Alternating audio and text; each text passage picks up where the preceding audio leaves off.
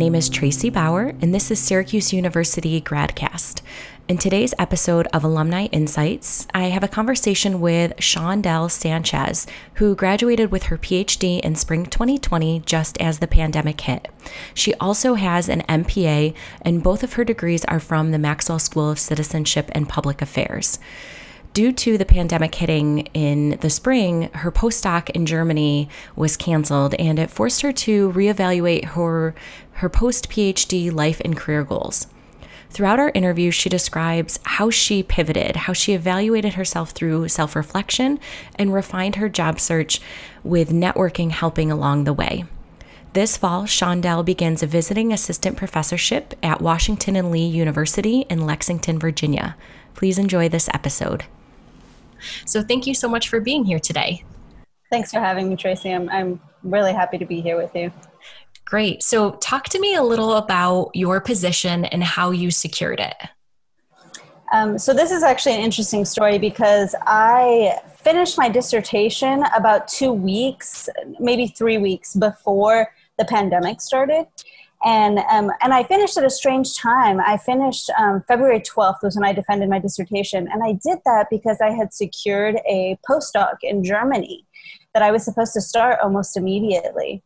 So about 2 days before I was supposed to fly out, I was actually going to Sweden to a conference with all these like lawyers and sociologists who talk about immigration and inclusion of immigrants in non-Western countries is how they had worded it. And then I would be there for 3 days, and then I was going to go to Germany to start my postdoc. But the pandemic hit, and I couldn't fly out to Europe at all. So I basically spent 2 weeks after that on the phone with all these airlines, hotels, with the universities, trying to figure out if I should wait, what would happen. And trying to get my money back because it ended up being about $3,000 that I had already spent just preparing all this, the trips and my postdoc and whatnot. So when that happened, after those 2 weeks of being on the phone constantly, I realized, oh no, I have nothing. And panic set in essentially. Yeah. I think that's, probably a circumstance a lot of people came into, and, all of that money too, and that change in plans can be really tough to adjust. Yeah. It is. And I think it was already a tough time to adjust to, from going to being a grad student to being somebody who's doing a postdoc, and then trying to figure out my life after that, because it was only a 3-month postdoc.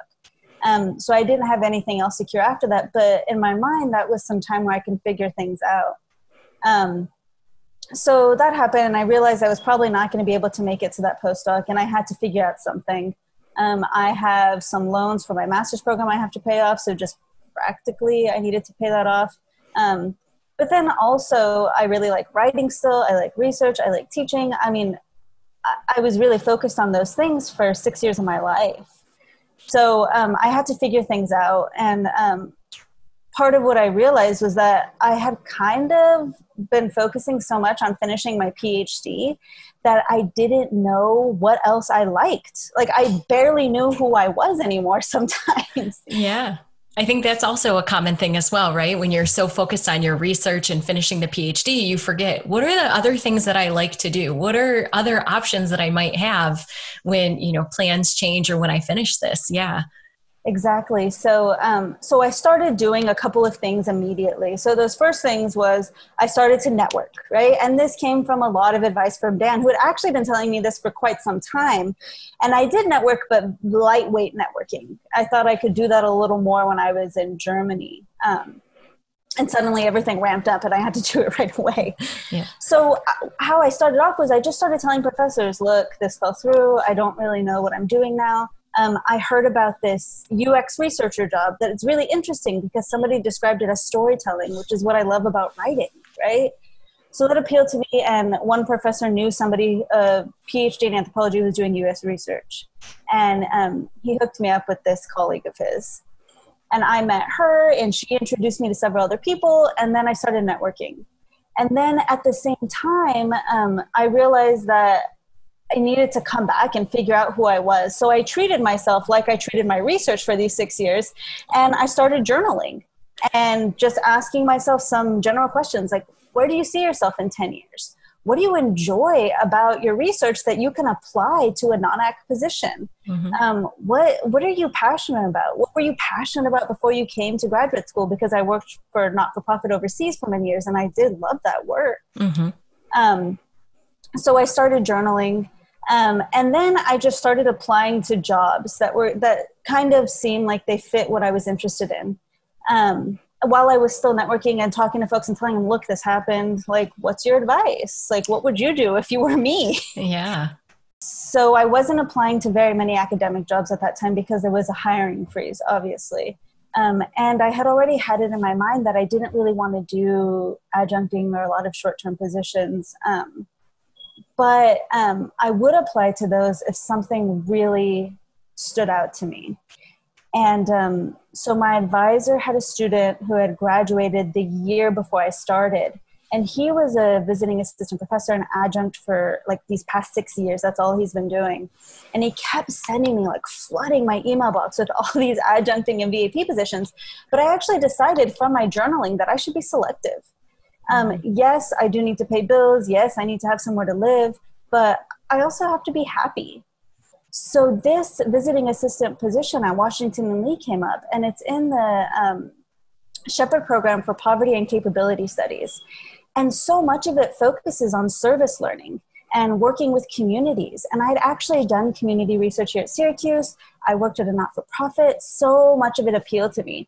So even though I was like really not wanting to do short-term positions, I had a particular position about what it meant to be a VAP and how people do it for so long, and it's precarious and it's not the future I had envisioned. This program really called to me. And I told myself that I can learn a lot from this. I can learn from the students, and I can learn from the community of people who are doing really great work on the ground. And I applied, and they got back to me in 2 weeks. But that is after I had applied to 30 non-ac and academic jobs within the span of 3 weeks. So that's not the first job I applied to. And it's not even a job that I thought I was wholly qualified for, to be honest. But in connection with my journaling and connection with trying to come back with how I envision my life in the long term, it really fit. It fit as a really good kind of stepping stone and an exciting opportunity to kind of discover a part of myself that I'd lost when I was trying so hard to finish graduate school. That it sounds like, there's been so many disappointments for you this spring with the cancellation of your postdoc in Germany, but it seems like through a lot of self-reflection, you learned so much more about yourself, and it helped to propel you into this visiting assistant professorship that will really align with all of the things, not only to make you happy, but to pay your bills and things like that, because there's all those different types of elements that we need when we are in our careers, because we spend a lot of time with them. So the self-reflection piece, I'm glad you shared that, because a lot of times when we work with students, it's trying to get them to take a step back and think about who they are and where do they want to go, and then helping them to get there. And who I am is a question that might evolve throughout time. As we gain new experiences, we start to hopefully understand and take that information and see, these are things I like, these are things I don't like, these are things that I excel at, these are things I'm not so great at. And the goal would be to put all of those things together to find a position that meets as much of those things as possible. While there's maybe no such thing as 100% fit, getting it close to 100% is a great idea. And I think another thing that you mentioned in there is kind of thinking about short-term versus long-term. So thinking about your PhD program that takes many years to complete, and then having a short-term postdoc, and then thinking about longer-term, but also when situations come up, which are unfortunately part of the world that we live in, having to adapt and make those changes quickly is really important, and understanding that even a shorter term position like a visiting assistant professorship is something that you found you were still selective, but it's going to be excellent for right now in this current environment where COVID is still affecting the United States and the world still pretty significantly. So thank you for sharing those items. That's really helpful to students. And I think sometimes we tend to skip over that, thinking we have to go sit in a forest under a tree and journal for 3 days straight, it doesn't have to be like that. So I'm glad that you were able to find some, answers in that throughout your process. So since COVID did affect your professional plans, can you talk me through how you recalibrated so quickly? I mean, obviously there's a lot of disappointment and, it's okay to feel that. So how did you, remotivate yourself? Because I think a lot of students are overwhelmed and frustrated in general about the job search, but especially the job search right now. So any tips or advice or things that worked for you? Sure. So I can tell you that I failed at trying to make myself feel better and self-soothe and be easy on myself immediately. My initial thought was to, just because it's my personality, like I put myself in something 100% and I'm ready to solve all the problems, right? But the pandemic doesn't care about my personality type or my drive. Right? Sure. Yeah. And the job market doesn't care about these things.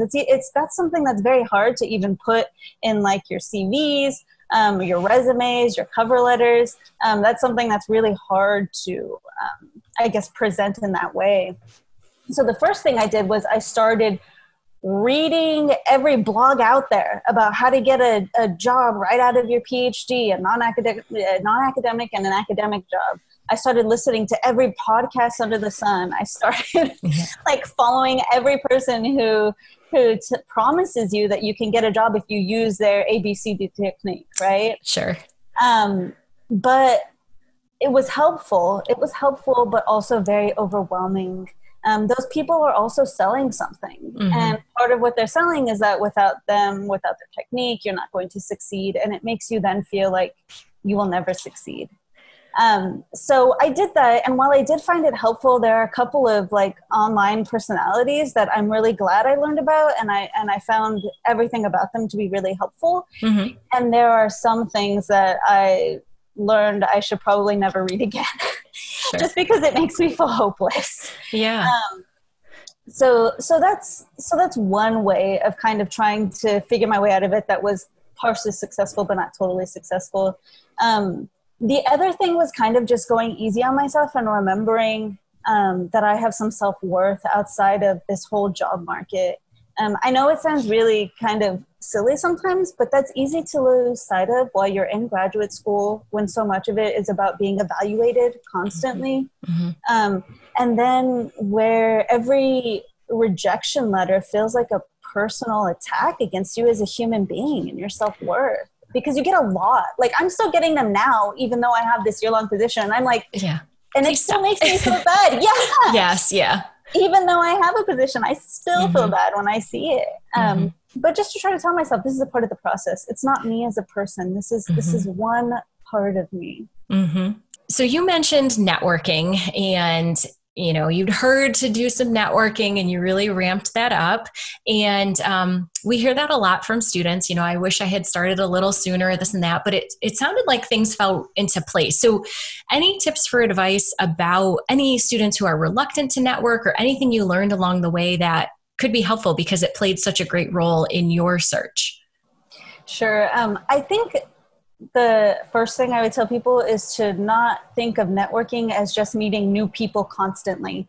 So like this person who kept sending me the VAPs and the adjuncting, the person who really essentially helped me, put me on target to get this visiting assistant professorship. I've known him for years. I met him the year before I started my PhD program. And I would never think that that's somebody that, I'd be able to network with, but he really had his ear to the ground in these sort of positions. And even though I would never think to pick this position for myself, he saw something in it where he was like, I think this would be perfect for you. I had another networking sort of conversation with somebody in the same way. I met him at an airport 10 years ago in Dubai, and I kept his card, and we became LinkedIn friends years and years ago. And out of nowhere, he sent me a message that just was like, hey, how are you? It was Ramadan was coming up. So he was like, happy Ramadan. And I was like, oh, by the way, I just finished my PhD. Remember we met 10 years ago? And I just started this conversation up again. We talked on the phone, and he was actually in the tech world when I was really interested in that sort of job. And he gave me tons of great advice. And I think we forget that, like, this whole, like, sort of 10 degrees of relationships, it's like that 1 degree that you forget about that ends up being very useful. And these are people who know you, which makes it so much more helpful, I think. Yeah, I think you never know who you might meet. And so you don't have to constantly be thinking about meeting new people, but it's also thinking about, who do I already know, or who do my friends or family know, or who's associated with Syracuse University in our alumni network, because there's already an affinity, from your alma mater at Syracuse or your undergraduate institutions. And they're more likely to want to help you. Whenever I see anybody wearing anything related to my alma maters, I'm like, oh my gosh, you must be wonderful. And so how can I help? Or, things like that. So you just never know. Strangely, meeting people on planes is a common thing. And sometimes it can work out to become more of a lifetime type friendship or mentorship or, relationship with tips. So that's excellent that sometimes these networking contacts are hidden. They're not always the strategic, direct outreach to LinkedIn. As we wrap up today, do you have any other general tips for anyone going into the job market as a PhD candidate through your experiences and what you've learned? I think I've been telling actually students who are kind of just starting the PhD in anthropology, I've been telling them to start thinking of your life outside of the academy. Start thinking of who you are, what your values are, what about the academy you like that you can apply to other positions. I think that my biggest sort of regret is that I just focused on finishing. And I didn't remember that I was a whole person outside of a PhD program, which is very important when you're thinking about making a living, because it's not just about collecting an income. This is somewhere where you spend a lot of time. You should enjoy it. It should connect to your values. It should, it doesn't have to be perfect right away, obviously. But we can make those sorts of things work if we think about them earlier on. But if you're like me and you only started thinking about it a year when you were going to finish, my advice would be to slow down a little bit and think about those things. Think about what you want to do. Think about if you should be volunteering or do a very short internship. Think about your resume and not just your CV. Sometimes when I tell people that, they think that I'm discouraging them from the academy. And I'm like, no, shoot for that too.